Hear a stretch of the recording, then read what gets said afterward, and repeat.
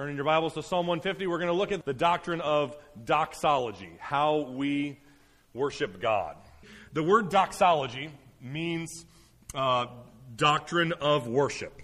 Doxa or doxa in Greek means worship or praise or to lift up, and then logos means words or doctrine. So doxology is words about or doctrine of worship.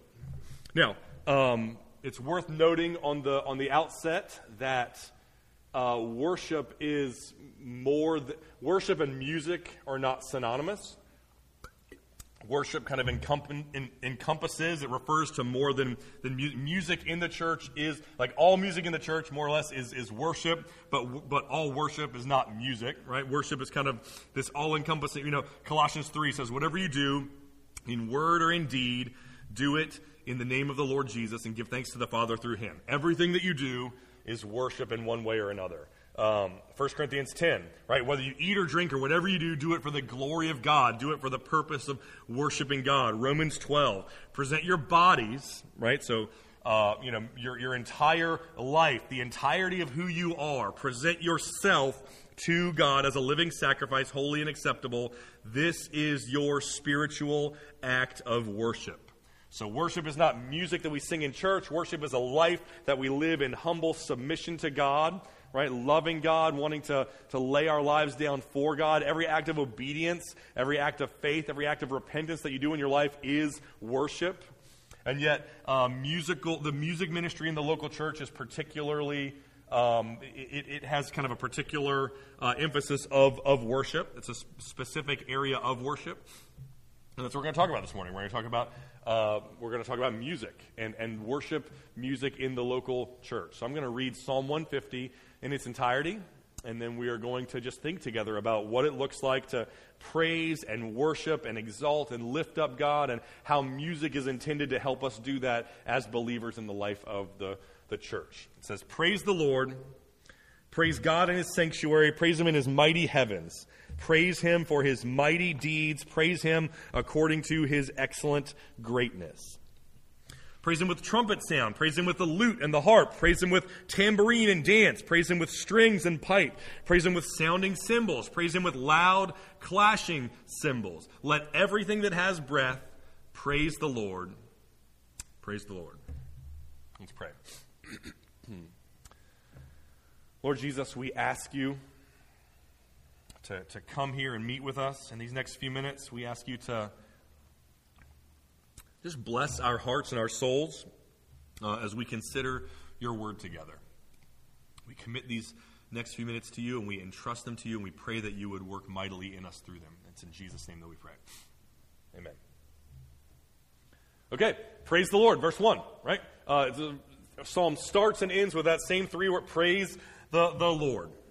It's a command. It's something that the psalmist is calling us to do. It's an action verb. It's something that you do. It's a behavior. It's a task to make much of God, ascribe glory and honor to God. The idea is that God is awesome. God is beautiful. God is glorious. God is incredible. And your job, your task is to behold God's blazing beauty and glory. It's to behold it, and then it's to agree with it. It's to agree that the thing that you're beholding, which is objectively glorious, you agree subjectively that you think that it is glorious as it is. Right? To behold God's beauty and to celebrate God's beauty, that's worship. And the reality is we were created specifically to worship God. We were created for the worship of God.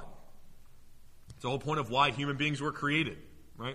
If we don't read our Bible, and if we're not thinking carefully theologically, we might arrive at the conclusion that God created humanity because he wanted a friend, right? God was lonely. He'd been around all by himself forever and ever. He wanted someone to interact with. And so God's existence for all of eternity was somehow incomplete. And then he created us so that he could feel complete and whole and fulfilled. We might arrive at that conclusion because that's how we tend to feel. as human beings, right? We were, created for relationships with a pronounced need for relationships. We weren't created to live in isolation. We were created to live in community. I don't need to convince anyone of that, especially now after the pandemic that has kind of been on us for the last, year or two. It was awful, right? Because a lot of our relationships were kind of severed, and we were kind of stuck in. We had all the entertainment that we wanted. We had all of the resources that we could ever need delivered to us, but we were suffering because we were in isolation. It was lonely and it was difficult. So that's what we experience. Isolation is painful, and it's suffering, and relationships and community are life-giving, and we thrive in them. And so we might think, oh, that's God's story. God was alone, and he was suffering, and then he created us, and then he had friends, he had family, and then he was, thriving. But that's not the reality with God, because God does not have any deficiencies within himself. He never has. Before or after God created anything, there has never been anything lacking in God, anything incomplete in God.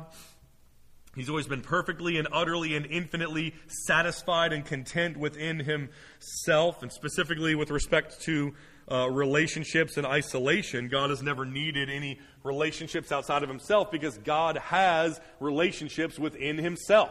God is triune. God the Father, God the Son, God the Holy Spirit. So for all of eternity, ever since eternity past until the present, God has existed in relationship, in community, perfectly fulfilled, perfectly content. All of the needs that people have to give and receive love and relationship, God has had that. He didn't lack that and then get it after he created us. He's always had that.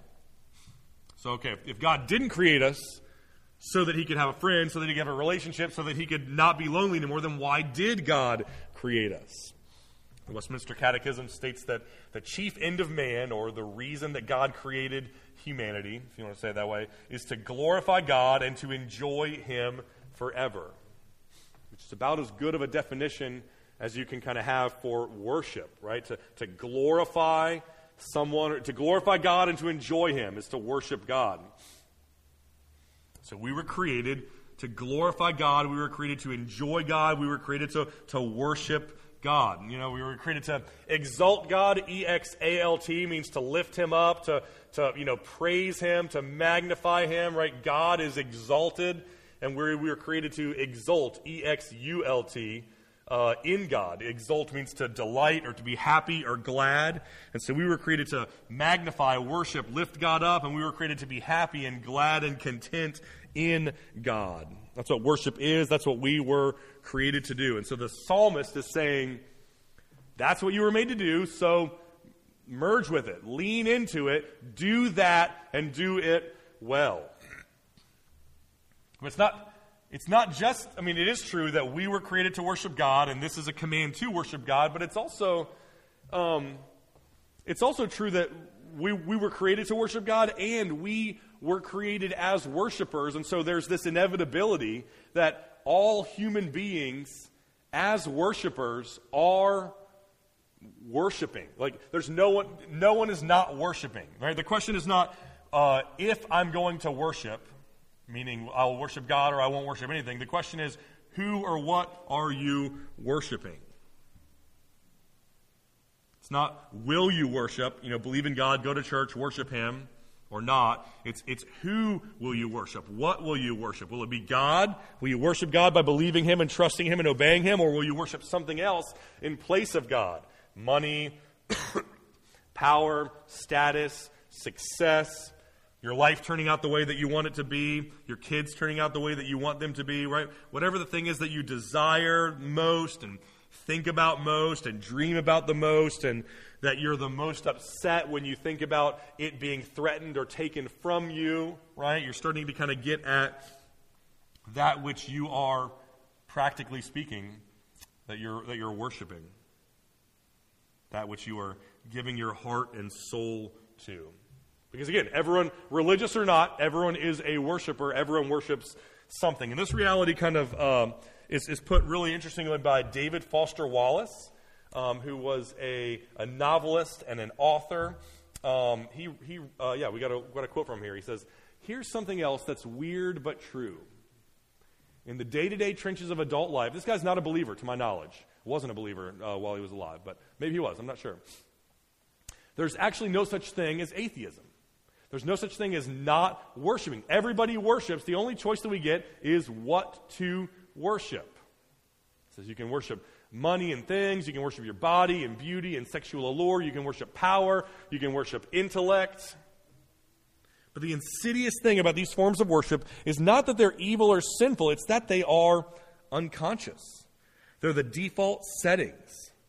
They're the kind of worship that you just gradually slip into day after day without ever being fully aware that that's what you are doing. He's kind of getting at what Paul is saying in Romans 1, where you either worship God, the Creator, or you exchange the glory of God for a lie. You worship and serve created things instead of the God who created you. Everyone worships someone or something. The question is not whether you're worshiping. The question is who are you worshiping and what are you worshiping? And the psalmist wants to make that very clear what our task is. Our task is to worship God, the one who created us, the only one who deserves to be worshipped, the only person who is, in fact, worthy of any worship at all. So praise the Lord. Then in the rest of 1 and 2, he kind of looks at these two different tensions and kind of holds them both up that kind of exist together, right? Verse 1, praise God in his sanctuary, praise him in his mighty heavens. So two places that kind of are both where God can exist, and they're kind of in tension with one another. So God is in his sanctuary. Sanctuary is like this place that's set apart to be holy, for God to dwell with his people and for them to enjoy his presence and for them to worship him. In the Old Testament, the sanctuary was the tabernacle. Later, it was the permanent structure of the temple. In the New Testament, it's no longer a building. It's no longer a place at all. It's a people, the church. 1 Corinthians 3, Paul says that you are the temple of God. Ephesians 2, he says that the church is the temple of God. The sanctuary where God dwells, where God's people meet with him and where they worship him, is the church, the people that have been called out of the world. And so verse 1 is saying, all right, praise God in his sanctuary means praise him here, right now, where you are. Because God is personal and he's here with you. And that's to be contrasted with praise him in his mighty heavens. That's not here. That's not close and not among us. That's out there. It's far away. It's high and exalted. So praise God here in his sanctuary with your brothers and sisters in Christ. Praise God there in the heavens with the angels and the heavenly hosts and the saints who have died and gone on to be with him in heaven. And the tension that he's getting at is that kind of here and there, this world versus heaven, where we are and God is here with us, and where God is and we are not with him. Those are two different things that we want to worship God in view of both of those realities. Theologians call this the tension of God's transcendence and God's immanence. So on the one hand, God is transcendent. He's majestic. He's sovereign. He's holy. He's righteous. He's far away. He's not like you. He's not your buddy. He's not your friend. He's your Lord and your King. You bow before him. Familiarity breeds contempt. And so don't become overly familiar with God as if he's just someone that you can speak casually to and kind of walk casually into his presence. God's bigger than you and stronger than you and higher than you, right? Think of songs like Holy, Holy, Holy, Lord God Almighty, right? All the saints adore you. They cast down their golden crowns around the glassy sea. Cherubim and seraphim fall down before you. The eyes of sinful man cannot look on your glory. You're perfect in power, love, and purity. You were, you are, you always will. This is not your friend. This is not a guy that you would go grab a beer with and watch a game with, right? God is transcendent. He's otherworldly. He's different than you. He's higher than you. He is your sovereign Lord. The appropriate response is to fall prostrate before him on your face and acknowledge the fact that he's different than you, better than you, higher than you. That's God's transcendence. And God is immanent. He's near. He's close. He's incarnate. He's with us. Immanence means to exist within or to operate within. God is gracious and merciful, and we can know Him and we can interact with Him and we can have a relationship with Him. Think of a song like Jesus, Friend of Sinners. Lines like Jesus loves me, teaches me, searches me. He's called me. He's given me His Spirit. He's kept me by His side. God is not just transcendent, otherworldly, out there, far away from you, apart from you. He's also immanent. He's here with us, in us. We can experience His nearness. He's high and exalted, and He's near and with us. And that's the tension that the psalmist is getting at. Praise God because He is transcendent and glorious. Praise God because He is immanent and near. Verse 2, praise Him for His mighty deeds. Praise Him according to His excellent greatness. Here's another tension to kind of hold in place. Praise God for what He has done. Praise God for who He is. Both of them are reasons to praise God. Both of them are reasons to exalt God, right? Praise God for His mighty deeds. The idea is stop, take stock, take inventory, look at your life, consider how the Lord has worked in your life, what the Lord has done in your life. Consider that God has created the world out of nothing. He's sustained it to this very day. Consider that God has created humanity and invited them into a special relationship with Him. He's spoken to us, given us His word. When we sinned against Him, He pursued us and loved us. He became one of us. He's dwelled among us. He lived a perfect life, died a sacrificial death in our place to satisfy the wrath of God. God has provided for us, taken care of us, treated us better than we deserve to be treated. God has interrupted the hell-bound race that you are on. God interrupted it. He intervened. His Spirit gave you life. He opened up the eyes of your heart to the gospel so that you could believe in Him. He gave you eyes to see, a heart to believe, faith to trust. Even today, He's keeping you alive. He's keeping you from falling away from the faith. He's keeping you safe and secure all the way into eternity. God has done mighty deeds, miraculous, supernatural deeds in your life and in the life of those around you. And it is only appropriate to praise Him and worship Him because of them. The risk we run as human beings is that we kind of have this default setting that just acquire, consume, move on. Acquire, consume, move on. I need more, I have to have more, let me go get more so that whatever we don't have, we feel entitled to it. We're mad that we don't have it. It's all we think about. It dominates our airspace. And then whatever we get, we feel entitled to it. Same thing. We feel like we should have it. So we might be thankful for a moment, but we almost immediately adapt to it, forget that we even have it, and start thinking about the next thing that we want. Acquire, consume, move on. I mean, years ago, a friend invited me to his kid's birthday party, 5 or 6 years old, something like that. And it was interesting to watch this kid's, it's almost his, involuntary, biologically built-in response. Tear open the presents, the toys, remote control car, incredible, set it down, another toy, open it. Right? He wanted to kind of move from one person to the next, and the whole time the parent had to be like, wait, stop, read the card of who gave that to you. Look at them, make eye contact with them, tell them thank you. Okay, now that you've done that, now let's go to the next toy. But the idea of stopping, thinking, remembering, being thankful did not come naturally to this child. It had to be driven into him. And the instinct to consume, acquire, consume, move on, acquire, consume, move on, that's kind of what's built into him. If I'm honest, I have the exact same tendency. Acquire, consume, enjoy, move on. And the psalmist is saying, don't do that. Don't fail to see and consider and be impressed by and be affected by and be moved by the mighty deeds of God that He has done on your... If you've never sat down, taken inventory, considered how God has blessed you, considered how He's treated you better than you deserve to be treated, thanked Him for it, written it down, praised Him for it, that'd be a good exercise to do this week. Take 10 minutes, take a piece of paper, take a pen, and write down all the ways that you can think of that God has blessed you and treated you better than you deserve to be treated. And then thank Him for it. Praise God for His mighty deeds.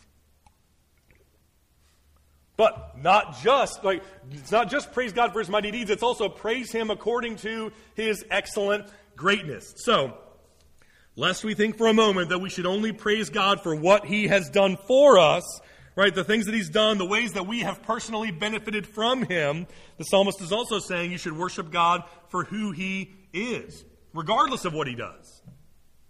Regardless of whether He does anything or not for you ever again, regardless of whether He gives you anything that you want or not. God, regardless of that, God is beautiful and glorious and awesome. If all we ever do is thank God for the ways that He's blessed us, thank God for the things that He's done for us, the perks that we have from knowing Him, from being in His orbit, then we're missing a big part of the... Think about your relationship with your spouse. If you go out of your way to anticipate your spouse's needs and meet them, something that you know that they want you to do it without being asked, or you cut the grass, thank you, I love you, right? Or you use the car to run an errand, you fill it up with gas even though you know that they're going to be the next one to use it, thank you, I love you. Make dinner, clean up around the house, right? Buy them something nice just to say I was thinking of you, thank you, I love you. But imagine if the only times you ever heard thank you and I love you were when you did things like that. And apart from those times when you go out of your way to bless them and to do something nice for them, it's just cold indifference. Eventually it'd become discouraging. You'd start to wonder, I hear that they say they love me whenever I do something for them, but do they? Or do they just love the stuff that they get from me? Right? And you kind of contrast that with someone who's verbally affectionate.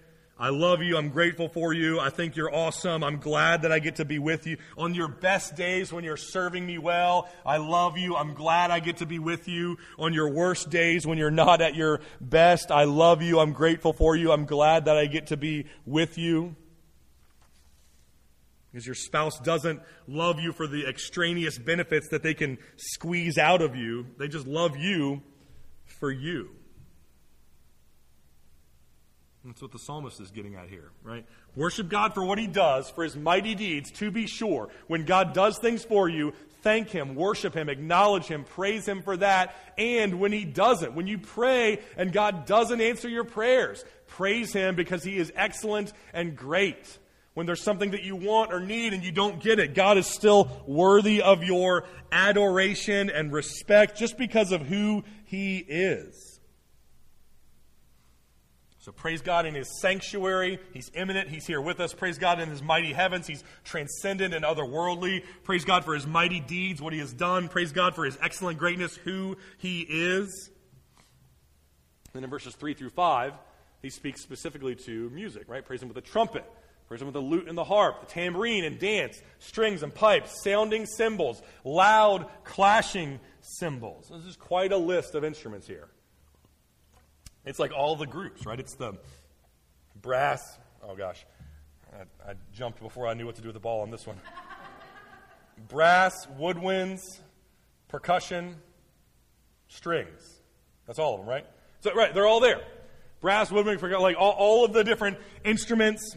Every kind is kind of at your disposal. It branches out into visual forms of expression, dance, as opposed to just kind of auditory and vocal. And He's saying, praise God with... God created music, right? Just like God created humanity, and the reason He created humanity is to worship Him and to make much of Him and to enjoy Him. God also created music. And the reason why He created music is so that human beings would use it to worship Him and to make much of Him and to enjoy Him. That's why music exists.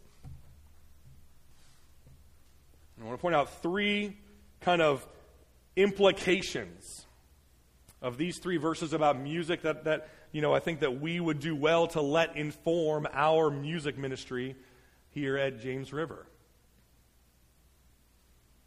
First is to be intentional. All of these instruments here, they all require, you have to learn them. Hours, right? Malcolm Gladwell, the 10,000 hours. You have to practice for thousands and thousands of hours to get good at any of these instruments. There's skills that you have to learn and practice and hone. And so God, he's not saying, he is saying elsewhere, worship God by being kind to your neighbor, which doesn't really require, it's just something you do in the moment. It's a choice you make. But he's saying here, worship God with this thing, this acquired skill that you have to learn and think about and practice. You have to get calluses on your fingers. Just saying that, I'm realizing my hands hurt from playing these drums. I just kind of, So yeah, you have to like work at it. It's a discipline. It's something that you have to do. Cultivate the skill of singing. Cultivate the skill of learning an instrument. Put in time, practice it, and then leverage that skill that you've cultivated for the good of the body. I've heard a lot of people say, I don't sing.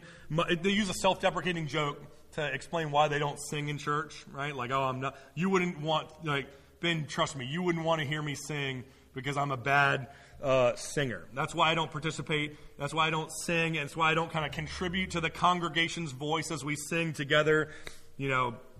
I'm tone deaf. I sound terrible. It would be off-putting. I'm not musically inclined. I've heard a number of people say that. I've heard a number of pastors say that. I know pastors who don't sing with their congregation. They have have like a green room that they like hang out backstage, like they're in Nirvana or something, like in some band. And then they come out like a rock star and preach after and then they escape back to the green room. That's not how the Bible understands music to operate in the context of a local church. Some performance that people do, that other people consume, and everyone kind of has this choice. Either I am musically inclined, therefore I'll participate, or I'm not musically inclined, therefore I won't participate. I Googled tone deafness this week. I've heard a lot of people say they're tone deaf. Tone deafness is a neurological disorder. It's a birth defect, or something that comes as a result of a traumatic brain injury. So you might be tone deaf. I'm not a doctor. I don't know, maybe you have that neurological disorder, or maybe you have found a new way to be tone deaf that the medical community has not found. But most of us are probably not tone deaf. Most of us, it's not that we can't sing, it's that we just don't want to sing. Right? We don't want to put in the work of getting better at singing. We don't want to humble ourselves and sing despite the fact that we don't think that we're as good of a singer as maybe the people around us are. So be intentional, right? Pursue, cultivate the skill of being musical, of being able to leverage music to worship God, both as a member of the congregation, so you can sing, right? If Jason's up here leading music and one guy's singing and everyone else is not, that one guy is not encouraged. He feels exposed and stupid and doesn't want to do it. But if everyone's singing, regardless of whether we're good or bad, we all feel encouraged and mobilized. The bad singers are still happy to sing because they're like, oh, everyone else is kind of bad too with me. And the good singers are like, great, let's all sing together and we'll all get better together. If you're musically inclined, you should be leveraging your skill for the good of the church. You should be singing when you're sitting in the congregation. You should be pursuing Jason, asking him how you can help serve with the music ministry, play an instrument, right? Lead music during our member meetings, our monthly member meetings on Sunday evenings. Lead music on Sunday morning so Jason can have a week off. Accompany him so that there's kind of more variety. Play, drums, bass, right? We can have a whole band, right? If you're musically inclined, you should be leaning in and kind of leveraging it for the good of your church. And if you're not musically inclined, you should be intentionally seeking to cultivate the skill of music so that you can get, right? No one would say, oh, I'm just not a good spouse. It's just not, right? I'm not a good parent. It's just not really my gifting, not really my skill set, so I'm just not. No, you work at it, you get better at it. Same thing with music. The people of God have a long lineage, right? Music is what it is today. I don't know if you know this or not, but the church and the people of God have pushed humanity forward in any number of ways. Music is one of them. A lot of the music that you enjoy today, it either was created by a believer who appreciates truth and beauty and goodness because the Holy Spirit has regenerated them, or it was created by someone who themselves was influenced by a believer. Like literacy, right? Or in any number of areas where the Christian church has pushed humanity forward, music is one of them. Because God has called us to use music to worship Him. So be intentional about worshiping God. Don't just write it off as something that you don't have to do, don't feel like doing. Here's another implication. Be emotive. So 1, be intentional. 2, be emotive. Look at the language, right? Tambourine, dance, right? Look at the punctuation, exclamation points after every sentence, right? That it's the exhortation coming from the psalmist here is to be excited and invested, not to be bored or to be doing it out of compulsion, even though you wish that you were somewhere else, right? There's a passion and an enthusiasm, an excitement and emotion that's kind of implied here. A lot of times, emotive worship gets a bad rap in the American Christian landscape. Sometimes for good reason. Right? We associate it with kind of radical Pentecostalism, speaking in tongues without interpretation, getting slain in the Spirit, hyper-emotional services, bad theology, televangelists getting rich, using their churches as like a money laundering tax dodge, right? We're like, I'm not any of that. That stuff's bad. I am theologically careful. I am not any of those things that I'm concerned about. They're marked by hyper-emotional worship, so I'm going to be marked by emotionless worship. And that's just an overcorrection that's not helpful. I'm going to be honest. I have the tendency, as much as anyone in this room, to be guilty of that kind of overreaction for a number of reasons. 1, I'm white. Right? Like it or not, white people are not known for having really emotive worship services. If you travel to South America, Africa, Asia, if you go to a non-white church in America, it's going to probably be more expressive, more emotive. People are participating, singing loud, amen, preach it, right? No one says amen when I'm preaching. The extent of the response that I get when I'm preaching is eye contact and a nod, right? Like someone's like, he's looking at me, I better nod so that he knows I'm not zoning out and staring blankly through him, right? So I'm white. A lot of us here are white. And so we kind of have maybe are inclined or have this tendency toward a worship that's less emotive, that's unhealthy for that reason. Another reason is that I'm Reformed. Strike 2, right? White guy who's Reformed. You have a 0% chance of having an emotive worship experience, right? I believe that God is sovereign over all things. I believe that God is sovereign over whether or not people come to Him and trust in Him. God's in charge of that, not us. God's sovereign. We are not. For whatever reason, folks in that theological stream tend to be less emotive and less enthusiastic during worship. They're affectionately called by some of their friends the frozen chosen. Chosen because we believe that God has chosen us. We didn't choose Him. Frozen because everyone shows up. Right? It's like a prison photo, right? Like a funeral. Everyone's, quiet, dispassionate, somber. We recite things together, and it looks like we're in pain when we do. And we kind of all, right? Like, we don't like this, and that's fine because we're not supposed to like it. We're just all here to do it so that we can go home and watch football, which is what we really want to do anyway. That's my tribe. That's my stereotype. It's often true. And the psalmist is saying, don't do that. Like, be emotive. Be excited, right? We are gathering to remember that Jesus has saved us from our sins, that Jesus has saved us from an eternity in hell. We're gathering to remember that God Himself became a man. We're gathering to remember that Jesus lived a perfect life in our place. He died an awful death that should have been ours in our place for our sin.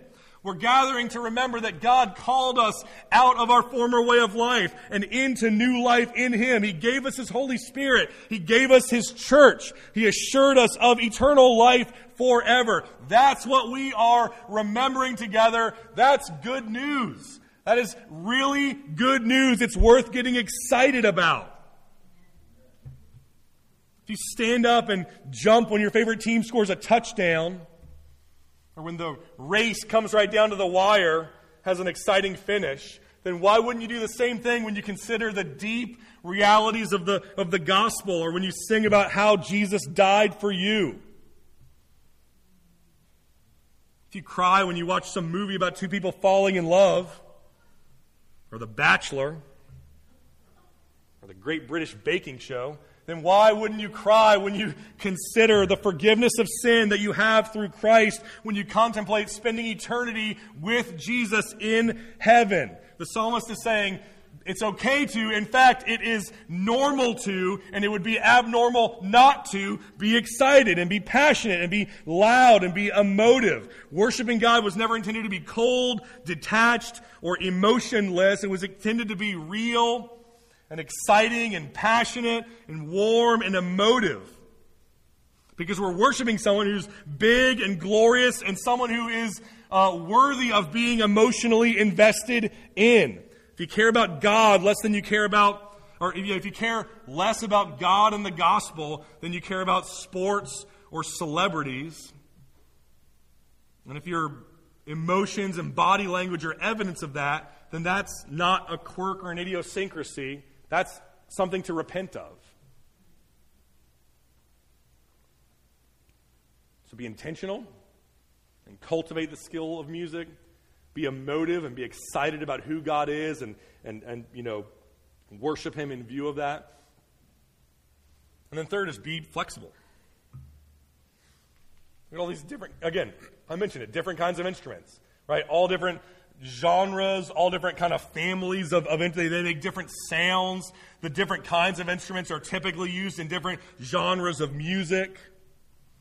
You might as well say, praise Him with the ancient hymns and creeds. Praise Him with music from centuries ago. Praise Him with the pipe organ. Praise Him with new music that was written this decade. Praise Him with guitars and drums. Praise Him a cappella with just your voices.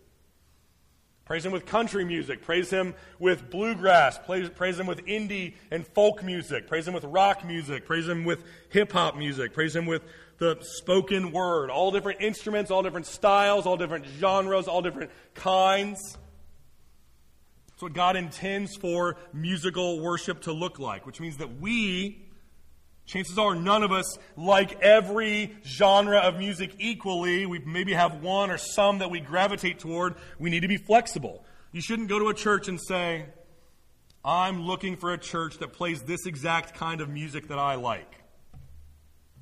I'm looking for a church that plays hymns with a pipe organ. I'm looking for a church that has a gospel choir, like Sister Act, right? I'm looking for a church that plays top 40 songs from the Christian radio station. I'm looking for a church that, plays, it sounds like Coldplay or U2, right? Or it's like Pearl Jam. It's grungy. It's brooding, right? It's too loud. I'm looking for a church that hurts my ears. It's so loud.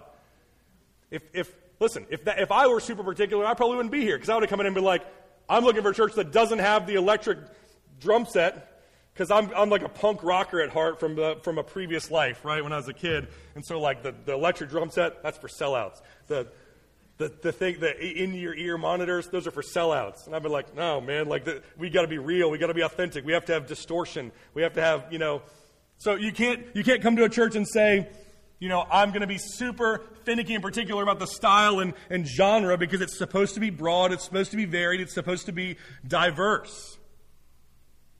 Everyone should like the music that we sing some of the time, and everyone should be kind of unfamiliar with or new to some of the music that we sing at some of the times, and that's supposed to be like that. That's how it's supposed to work. There's a phenomenon in the American church in the 20th century. A lot of churches, it's still going on today. It's called the worship wars, right? The old people, they like the organ and the hymnals. The young people like the guitars and the PowerPoint.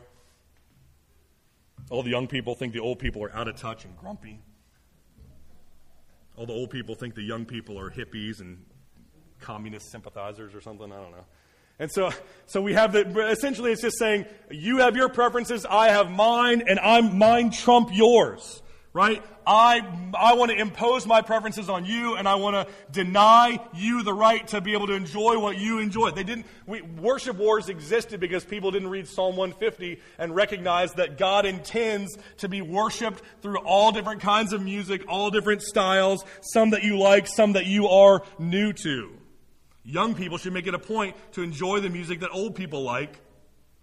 Old people should make it a point to enjoy the music that young people like. It's good for you. White people should make it a point to enjoy music that black people like. Black people should make it a point to enjoy the music that white people like. Join in, learn, have fun, enjoy something new, get outside of your own preferences, cultivate the ability to be blessed by other things that are new and different. So much division in the church happens because we have preferences that we codify and we idolize. Instead of being humble and flexible, we're prideful and we insist on getting our way. So be flexible, right? Be intentional to cultivate the skill of music. Be emotive and worship God with your heart. And be flexible and be humble. Then finally in verse 6, let everything that has breath praise the Lord. This is not a picture of one person worshiping God as an individual. This is a picture of everyone praising God together. Worshiping God is meant to be done in the context of a community. Men, women, young, old, every race, ethnicity, nationality, right? We kind of have this tendency to think, right? Close my eyes, it's just me and God. Like they teach the pitcher, or the pitcher who's about to throw a pitch, or the golfer who's about to make a putt. Take dead aim, zero everything else out. If you ask a pitcher who's good in the major leagues, he'll say, I walk up there's tens of thousands of people cheering for me or against me, and I have this way to they all disappear. And all I can see is the eyes of the catcher in front of me and his glove. We say what pitch it is. I'm just playing catch with another guy. There's no batter. There's no umpire. There's no crowd. It's just me and that guy. And everything else is kind of blocked out. We can do that with worship.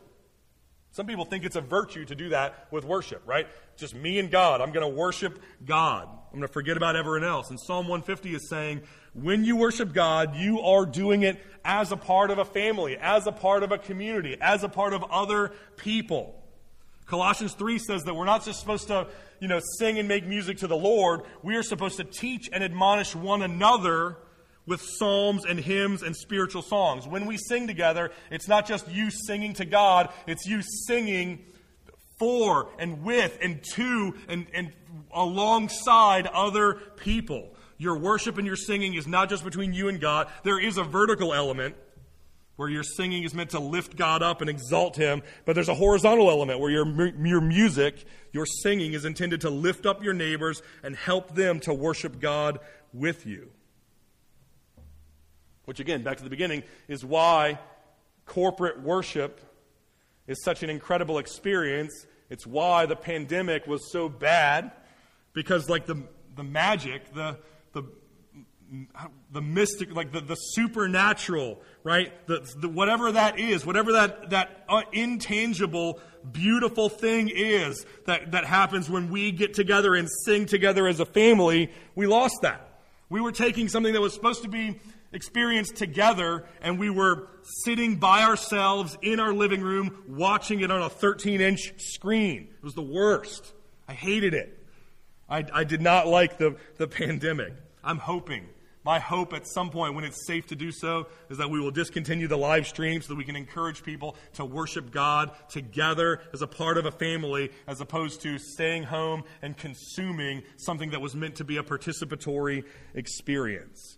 Worship was never intended to be individualistic between you and God. It was intended to be collective, corporate, communal, where you worship God with other people, with your church family who you've been covenantally bound to.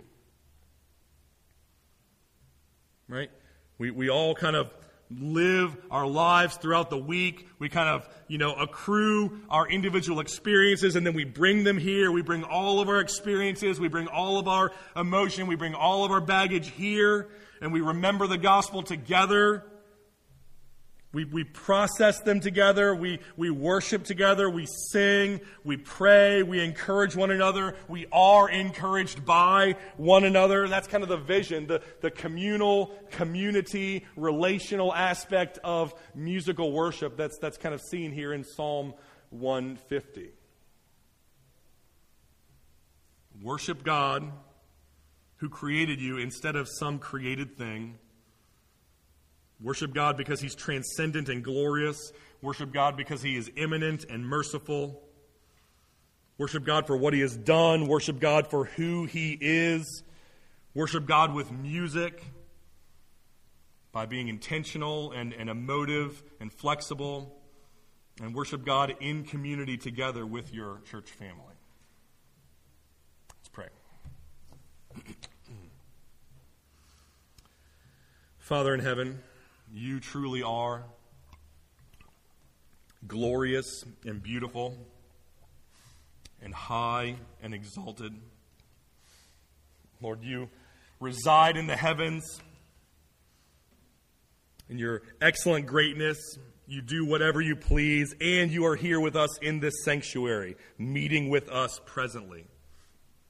God, we ask You, we pray that You would help us to worship You well.